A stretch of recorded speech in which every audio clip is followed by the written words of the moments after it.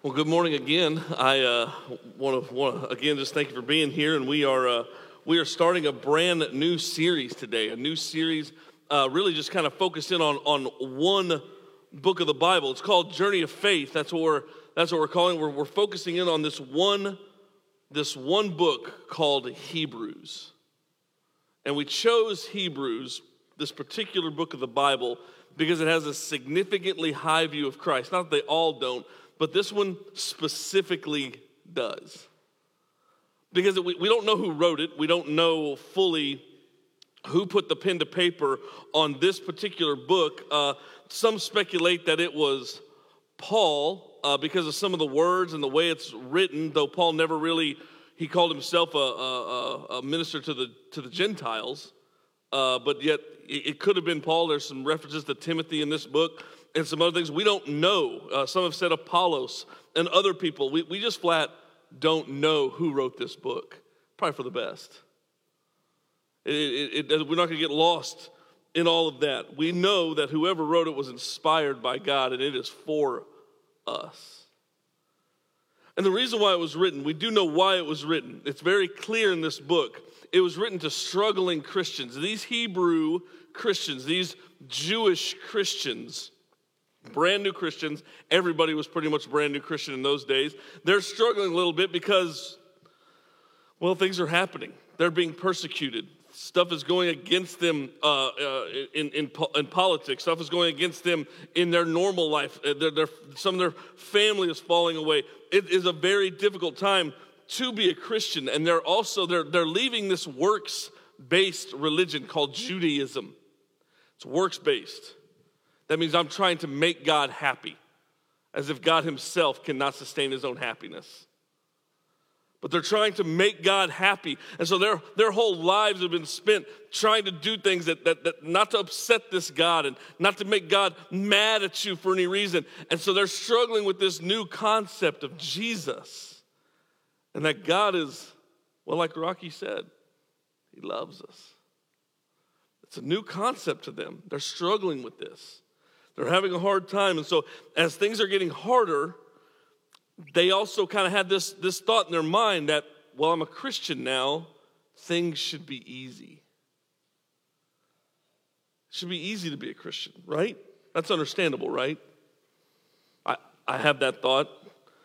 I think that there should be things that should be easier for me. That temptation should be, well, like the song says, it should just fade, dim, grow dim as I keep my eyes on Jesus. But that's not the case. Temptation feels harder.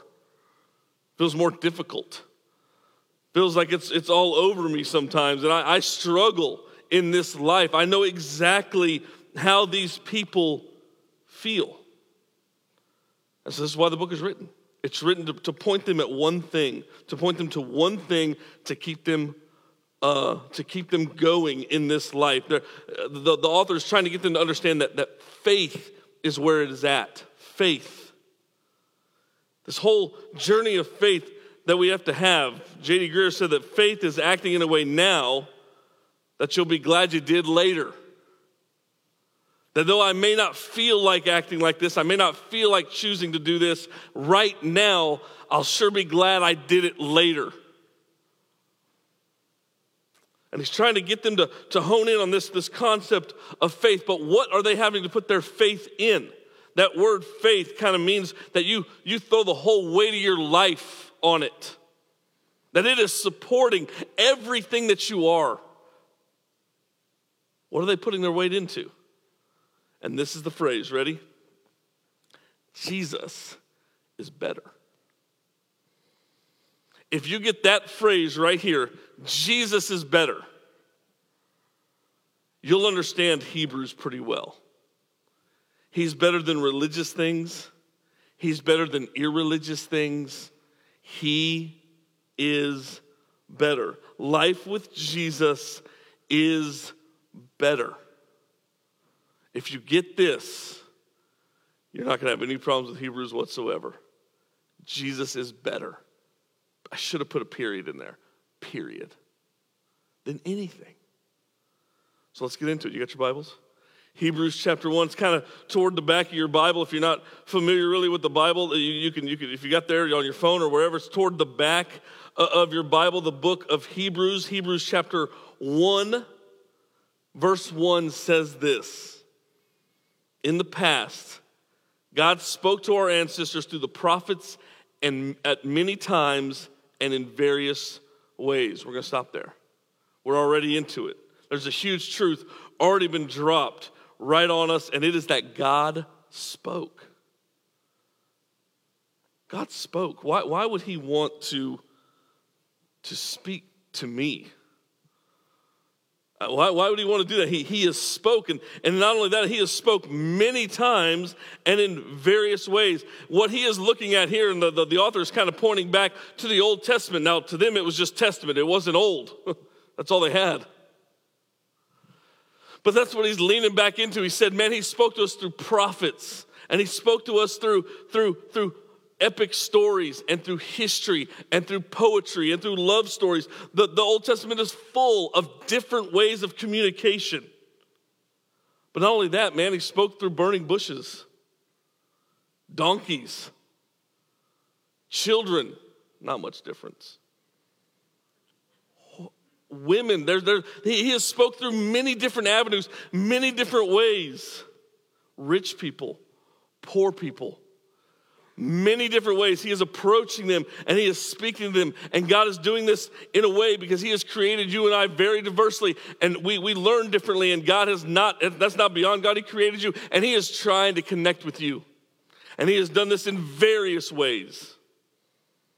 It says he wants to communicate something. He's trying to.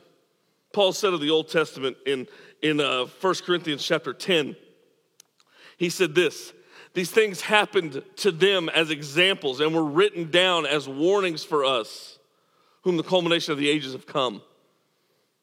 What we read in the Old Testament is examples, and they're warnings that they are for our benefit. God is trying to get a hold of us. He is trying to get to us. He is not silent about his plans, past, present, and even future, which makes Scripture very unique.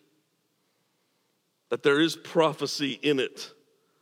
He is trying to communicate with people. He has used systems and traditions really to act as a shadow, pointing to something else in the Old Testament. He is pointing to something that is making that shadow. And these people struggled with it. They struggled. And we leave the Old Testament, and it's 400 years before God says anything else. So for you, it's one page between your Old Testament and your New Testament there. For these people, it was 400 years of God just quiet. And then he did something. He did something very special. We're going to look at it in just a second. I remember when I was, when Kayla and I thought she was pregnant with Lewis, our firstborn, we were not really like thinking about kids. Like, we weren't thinking about it. It just happened. And like, so she comes in here and she takes this test, and it's she brings it out. It's got lines on it, like 1 or 2 or a dotted line, or you got to like read Morse code in order to read pregnancy tests. And so we think that she's pregnant. So we made an appointment with our doctor to confirm if the $2 test was right. And sure enough, man, there he was. And so we go in there, and they take us in at one point early on. We go in this little bitty room. All the lights are off. And they get this jelly, and they tell her it's going to be cold. I don't know why they don't just warm it up. They say that like every time, it's going to be cold. And they put it on her stomach, and they put that little device, and they kind of cram it in there, and it doesn't look comfortable at all. I'm so glad she's dealing with it. And they're looking around all over, and all of a sudden, man, you see this thing, and you're like, what is it? Like, what am I looking at? What am I looking at in this? That's what they're showing me, right? And they're like, And I think like women fake it. They're like, oh, it's so amazing. And I'm like, I don't even know what I'm looking at, like a large intestine. And so they have to explain every little bit to you. This is his head, and these are his fingers, and that's him reading a book. And so they're explaining all this to you. And so we go back on the 20th week, man, and it's the big one, right? It's the one. They ask you, do you want to know the gender of the baby? Do you want to know what it's going to be? And Kayla and I on that first one, we said, sure, yeah, tell us. And that was our big gender reveal. It had to do with Five Guys burgers and fries and some text messages, and that was our big gender reveal. We didn't really do it up like they do on social media. We should have, I guess, shot a cannon or wrote in the sky or something. I don't know what they do, but we just went to Five Guys. And so they show us this, and this is what they show me. This is around that time. They show this to me, and they're like, there it is. I'm like, what? Like, I can't read this thing. And it was just as, I know he's getting bigger and more defined as we go, but I still can't tell. And I mean, so defined that we can tell what he is. And so they said, it's a little boy. The Bible's a lot like these sonograms. It's just, we get images of Jesus. We get images. We know what we're supposed to be looking at, but sometimes we're a little confused about it. And that was exactly how they were. They were just kind of having these images, but they really weren't getting the full picture. And then we get to the New Testament, and something huge happens. Look at verse 2. But in these last days, he has spoken to us by his Son, capital S, whom he appointed heir of all things, and through whom he made the universe. So the second thing we see here is God's Son. God spoke, and now we see God's Son. We see that God has sent Jesus, and Jesus is the last. This is the last thing God's going to say to us. He just sent Jesus, and he said there. That's all of it. This one man is all of it. He is the representation of God. Look at verse 3. Let me read it to you. This is how God has chosen to speak to humanity now. Before it was rituals and it was laws and it was this other stuff, trying to get some shadows in there so that they could maybe fully understand Jesus, even though that is so difficult. And it says this in verse 3. The Son is the radiance of God's glory, the exact representation of his being, sustaining all things by the power of his word. After he had provided purification for sins, he sat down on the right hand of the majesty of heaven. So he sends Jesus as the radiance of God's glory. The radiance, that word, it's the only time it's really mentioned in Scripture. Actually, it's weird because Hebrews is full of those kinds of words. What scholars call logos logomena means once spoken. It's the only time they use that word, and that makes sense, right? When you're talking about Jesus, you don't just use common words. So he's using spectacular words here to get you to understand what we're talking about here. And this word radiance means reflected brightness. That's the best we can come up with. Reflected brightness. Have you ever... I did it being a punk. I don't know how maybe you've done it, but have you ever taken like a mirror and got in the sun and like hit your buddy in the eyes with it? You know what I'm talking about? Like just being a punk, like, yeah, doing that. Or like, I used to, if I'd wear a watch, the sun could hit it just right. You could hit your buddy in the eye with it, and then whatever. Just, this is what we're talking about. This focused brightness that the sun hits it and then it is directed so focused at something. And so God's brightness is focused on humanity through Jesus. And this is what God has done. The radiance of God's glory and the exact representation of his being. Do you know what that's saying? If you fell asleep, wake up for just 2 seconds. I want to tell you something. You can go back to sleep. Here we go. Ready? Jesus is God, the exact representation of God. He is God. We must remember that when we're talking about Jesus. We must remember that when we're talking to other religions about Jesus. That is where the rub is going to hit. Jesus is God.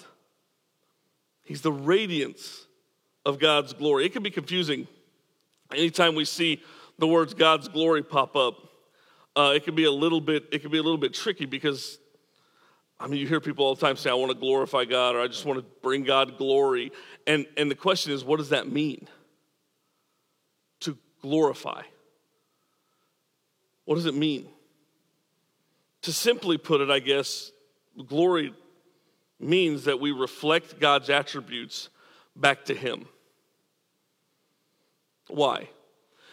Because if I'm going to honor God, I want to honor God with the best. Not just the best I have, with the best. And the best is Him. Does that make sense? The best is God. And so if I'm going to honor God with the best, I honor Him with Himself. And so when I talk about bringing God glory, what I am saying is that I want to reflect back to Him Himself. And that is what Jesus did. He is the radiance of God's glory. It is so brightly shining to God that He is God. We're going to come back to that in a little bit because that's the question. So how do I reflect God back to Himself? And that's where we enter Jesus. Jesus is the exact representation of all of God, so that I can now look at Scripture, see how Jesus lived His life, see how Jesus handled situations, see how Jesus talked to people and treated people and went about His business. And that's not just a good idea. That is how God would do it because He is God. So then I look at Jesus' life and I think, okay, if that's how Jesus handled the situation, here's what I need to do to bring God glory. What Jesus did. I need to get behind Jesus on all that. He is the representation of God. John said it like this at the very beginning of his letter. John 1:14 says that the Word became flesh and made His dwelling among us, the Word being Jesus. We have seen His glory, the glory of the one and only Son, who came from the Father, full of truth and grace. He's the fullness of who God is. This is why it helps us. This is why He has sent Jesus to be the full representation. It ends with Jesus. This is what Paul said about Him. The Son is the image of the invisible God, the firstborn over all creation. For in Him, Jesus, all things were created, the things in heaven, on earth, visible, invisible, whether thrones, powers, rulers, authorities, all things have been created through Him and for Him. He is before all things, and in Him all things hold together. And He is the head of the body of the church. He is the beginning and the firstborn among the dead, so that in everything He might have the supremacy. The Greek word there for everything means everything. Everything. He has the supremacy. The reason Hebrews 1 and Colossians 1 use such strong and clear language is because Jesus is God. He is not just a part of God or a really good dude. He is God. This is my only rub with the book now turned movie, The Shack. In that it's a great fiction story, I guess worth its while for that, but it represents God as a woman to this man so that he can kind of understand a little better his situation he's in. The only problem I have with that is if God becomes human, He becomes Jesus. That's who He's always going to be. He always looks like Jesus because Jesus is God. So why is all this important for us to understand? Why was it important for these believers? Why is it important for us? And this is why. Because when I'm reading Scripture, or I'm hearing Scripture, or however that's playing out for me, as I'm interacting with Scripture, and I come to something I don't understand, whether it's in the Old Testament or somewhere I'm just kind of confused, I just need to look to Jesus. Jesus is the full representation of God. That's where I get when I'm stuck. Just look at Jesus. He'll help you clarify things. He'll help us to unravel things. There is no confusion in him. Read, watch, look at Jesus. And what happened to them in their day is, if you read the rest of chapter 1, he's going to take a very abrupt turn. Actually, the very next sentence, he takes a very abrupt turn. And he starts talking about angels. And the reason why he's talking about angels is because in the Old Testament culture, angels were a big deal, right? They were a huge deal. They were very powerful. What they had to say was very important. If an angel came to you, it was of importance. Just like when the angel came to Mary to tell him that you're going to have the Son of God. It was a very big deal. And whenever they run into angels, there's one very consistent reaction to an angel: fear. Something about them. So there was a lot of respect for angels, but they kind of got carried away with that, and they started to worship angels too. That's what man does. We will just pick something else up and try to add it to the mix, because I don't know why we can't get it that Jesus is better than all these things, but that is what they did. And so they worshiped angels, and it's kind of hard for us to understand that, because when we think of angels, we think of Michael Landon. What was that show? Highway to Heaven, right? We think of fat babies or with wings. We think of angels like that. That's how we picture angels. We don't picture them like these beings with flaming swords and blazing glory all around them. We don't picture them like that. And so we struggle a little bit understanding how they could get so lost in this, but they were lost. And they had taken what God meant to just be a message. It's just another one of the various ways he talked to people. And they started to worship the messenger more than the message. So God sent Jesus. Why? Because he's the messenger and the message. There ain't no getting off in Jesus, right? You can't get off course there. He's the message and the messenger. And so where does all this take us today? Where does all this kind of land for you and I? I mean, Jesus is God, and he's the final word from God, and he's greater than any other. We've established that, but how does that really impact you or I? If you do me a favor, since we can look at the angel stuff later. Actually, it comes back up, and we'll talk about it a little bit later in this series. But look at chapter 2. Chapter 2, verse 1, it starts like this. We must pay the most careful attention, therefore, to what we've heard, so that we don't drift away. That word careful attention, the most careful attention, literally means extraordinary, mind-blowing. You must pay extraordinary attention to something, to what we have heard. About what? About Jesus.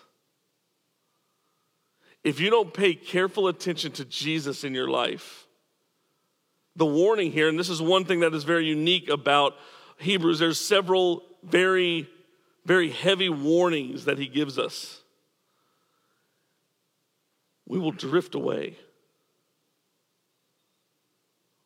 The word drift is the only time it's used in Scripture. Actually, it's the only time the word most careful attention is used in Scripture. Like I said, he uses very specific words for this. He's trying to make a very specific point. That if you don't pay extraordinary attention to Jesus, you are in danger of slipping away, just drifting away, like a boat that's not tied up. You'll drift away.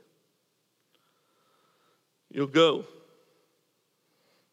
This is a very significant thing because this is what he's trying to get us to understand, that, man, you can get off very quickly on other things other than Jesus, especially, ready?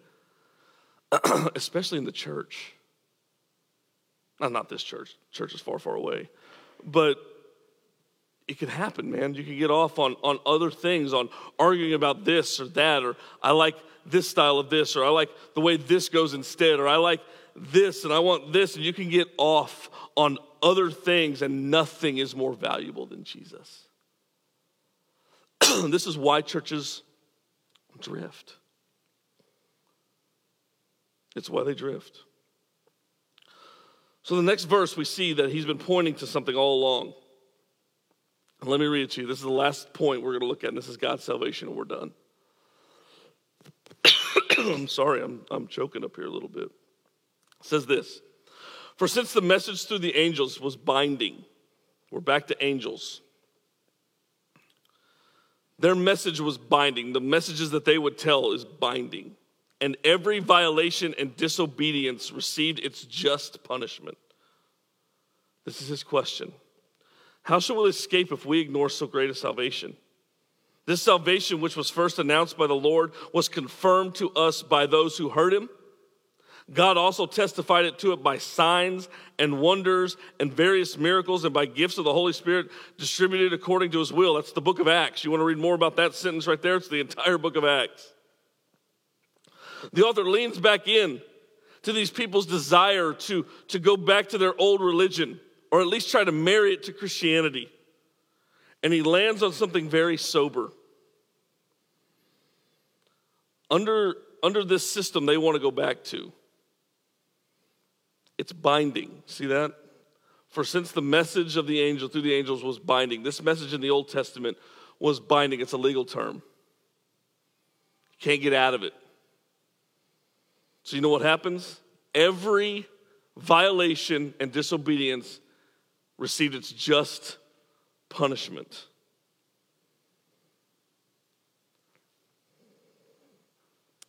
That word violation literally means to purposely jump across the line. You know what you're doing. Disobedience means that it's really the sin of neglect. Didn't matter that you didn't, that wasn't really your intent, kind of a sin of omission. If you were guilty of it, you received your just punishment. So in the Old Testament, if I was caught in adultery, they killed me, they stoned me. If I got caught lying, they stoned me, throw you out of the camp. Very clear lines, and they were never good. And he's saying, why do you want to go back to that? Why would you want to go back to that? Verse 3, how shall we escape if we ignore so great a salvation? You won't.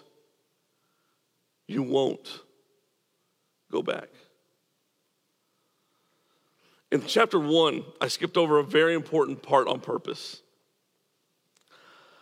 I skipped over Hebrews chapter 1 and verse 3. We said the Son is the radiance of the glory of God and the exact representation of his being, and sustaining all things by the power of his word. Here it is, right? This is what I skipped over.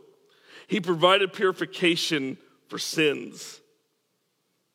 And he sat down at the right hand of the majesty in heaven. He made purification for these sins. That word sin is the most common used word for sin in the Bible. Literally means just to miss the mark. Just you're aiming at a target and you miss. It's deeper than that, though. It goes a little deeper.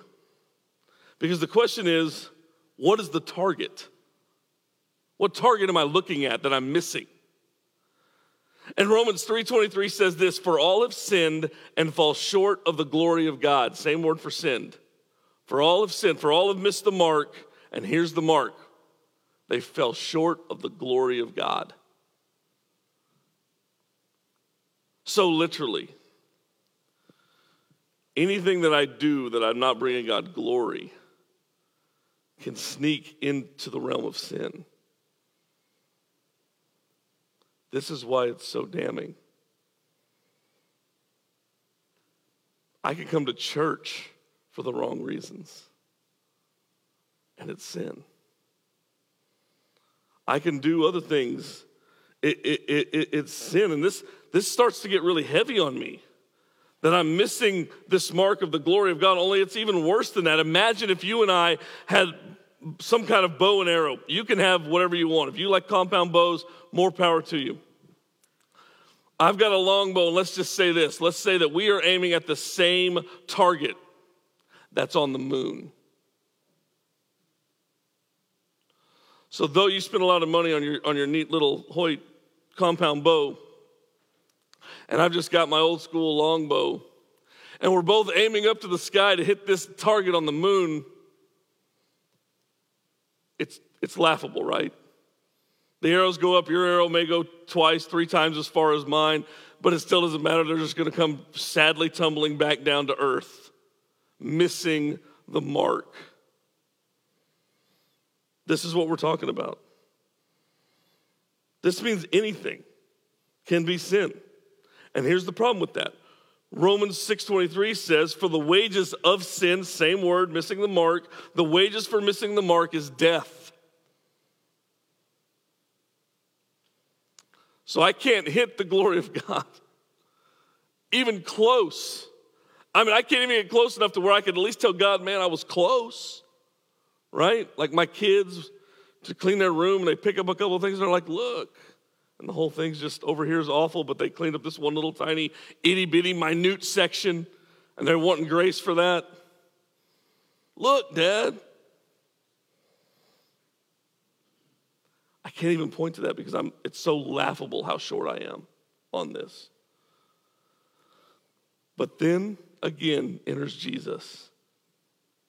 And it says that he provided the purification for that sin. He washed all that away. That missing the mark is gone in Jesus. That means my life no longer is measured by me missing the mark. Do you know why? Because by faith, I've put it in Jesus, and now when God looks at my life, he sees Jesus. He sees Jesus. No longer am I being measured by this measurement of missing the mark. Now it's I hit it in the center every time because Jesus does.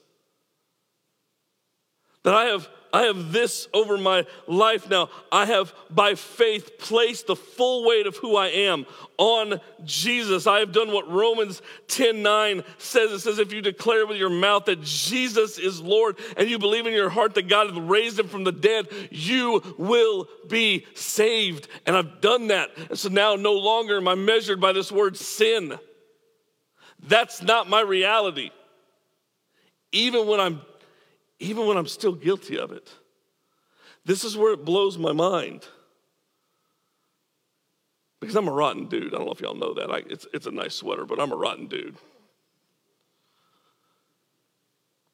And I mess up constantly. But I get to live in the truth that it's all washed away. He provided the purification for our sins. And the reason why I know that it's valid is because he has gone up into the majesty on high, and God has put him right back in his rightful spot as king and said, my son, King Jesus, says, Gary is clean. He's clean. Y'all should be smiling a little bit more because that's really great news. That when you decide to put your faith in Jesus, your sins are washed away and they're gone. That's crazy. But that is what Hebrews is all about. He's trying to get them to understand that Jesus is better. Don't go chasing that other stuff because that other stuff's not dying for you on the cross. That other stuff's not raising from the dead, defeating death, and no longer has to fear any of that. Stop going back to that stuff because Jesus is better. So if you've placed anything in front of Jesus this morning, if you're in danger of being like these people, if I'm in danger of being like these people, we need to take careful attention, extraordinary attention to what we've heard and come back to a high view of Jesus. So Christian, if you're sitting there and you're struggling, come back to a high view of Jesus. Read the Gospel of John. Go back to Jesus. If you're not saved here this morning, if you've never given your life to Christ, you've never placed your life in Christ, there is only punishment in trusting in anything else other than Jesus. So come to Jesus, man. It says there, all you have to do is declare with your mouth that Jesus is Lord and believe in your heart. That means the foundations of who you are, that God raised him from the dead because only God could do that and only God could raise from the dead. And it says that you will be saved. Confession that Jesus is Lord means that everything else isn't. Do that today and be saved. You'll never regret it because exactly like Hebrews is telling us, life with Jesus is better. It's better. I promise you that. From a dude that's made a lot of mistakes and a lot of sins, life with Jesus is better. I'm going to ask if you wouldn't mind to bow your head. Father, we're so grateful for all that you do for us. We're so grateful for your great grace in our lives. Lord, we need it. I'm so grateful for Jesus. He should not have died in my place. The perfect Lord of glory, the exact representation of who you are, should have never been put on a cross that belonged to me. But yet, you did it. Because that was the only way. That was the only way for me to be able to come to you, to have my sin washed away. Perfect Jesus, who lived a perfect life, had to die like he didn't, so that me, who has a rotten life, can now live like I have always had a perfect life. I'm so thankful for that. Lord, help us to get a high view of Jesus, to not let that ever lower, to be like this writer and even use uncommon words to talk about your Son, King Jesus. Help us to have a high view always of who he is and what he has done for each one of us. Lord, we love you. We thank you for keeping this book in your scriptures and preserving it all these years so that we can have it and have the truth. It's needed. Lord, we love you. In your Son's precious and holy name. Amen.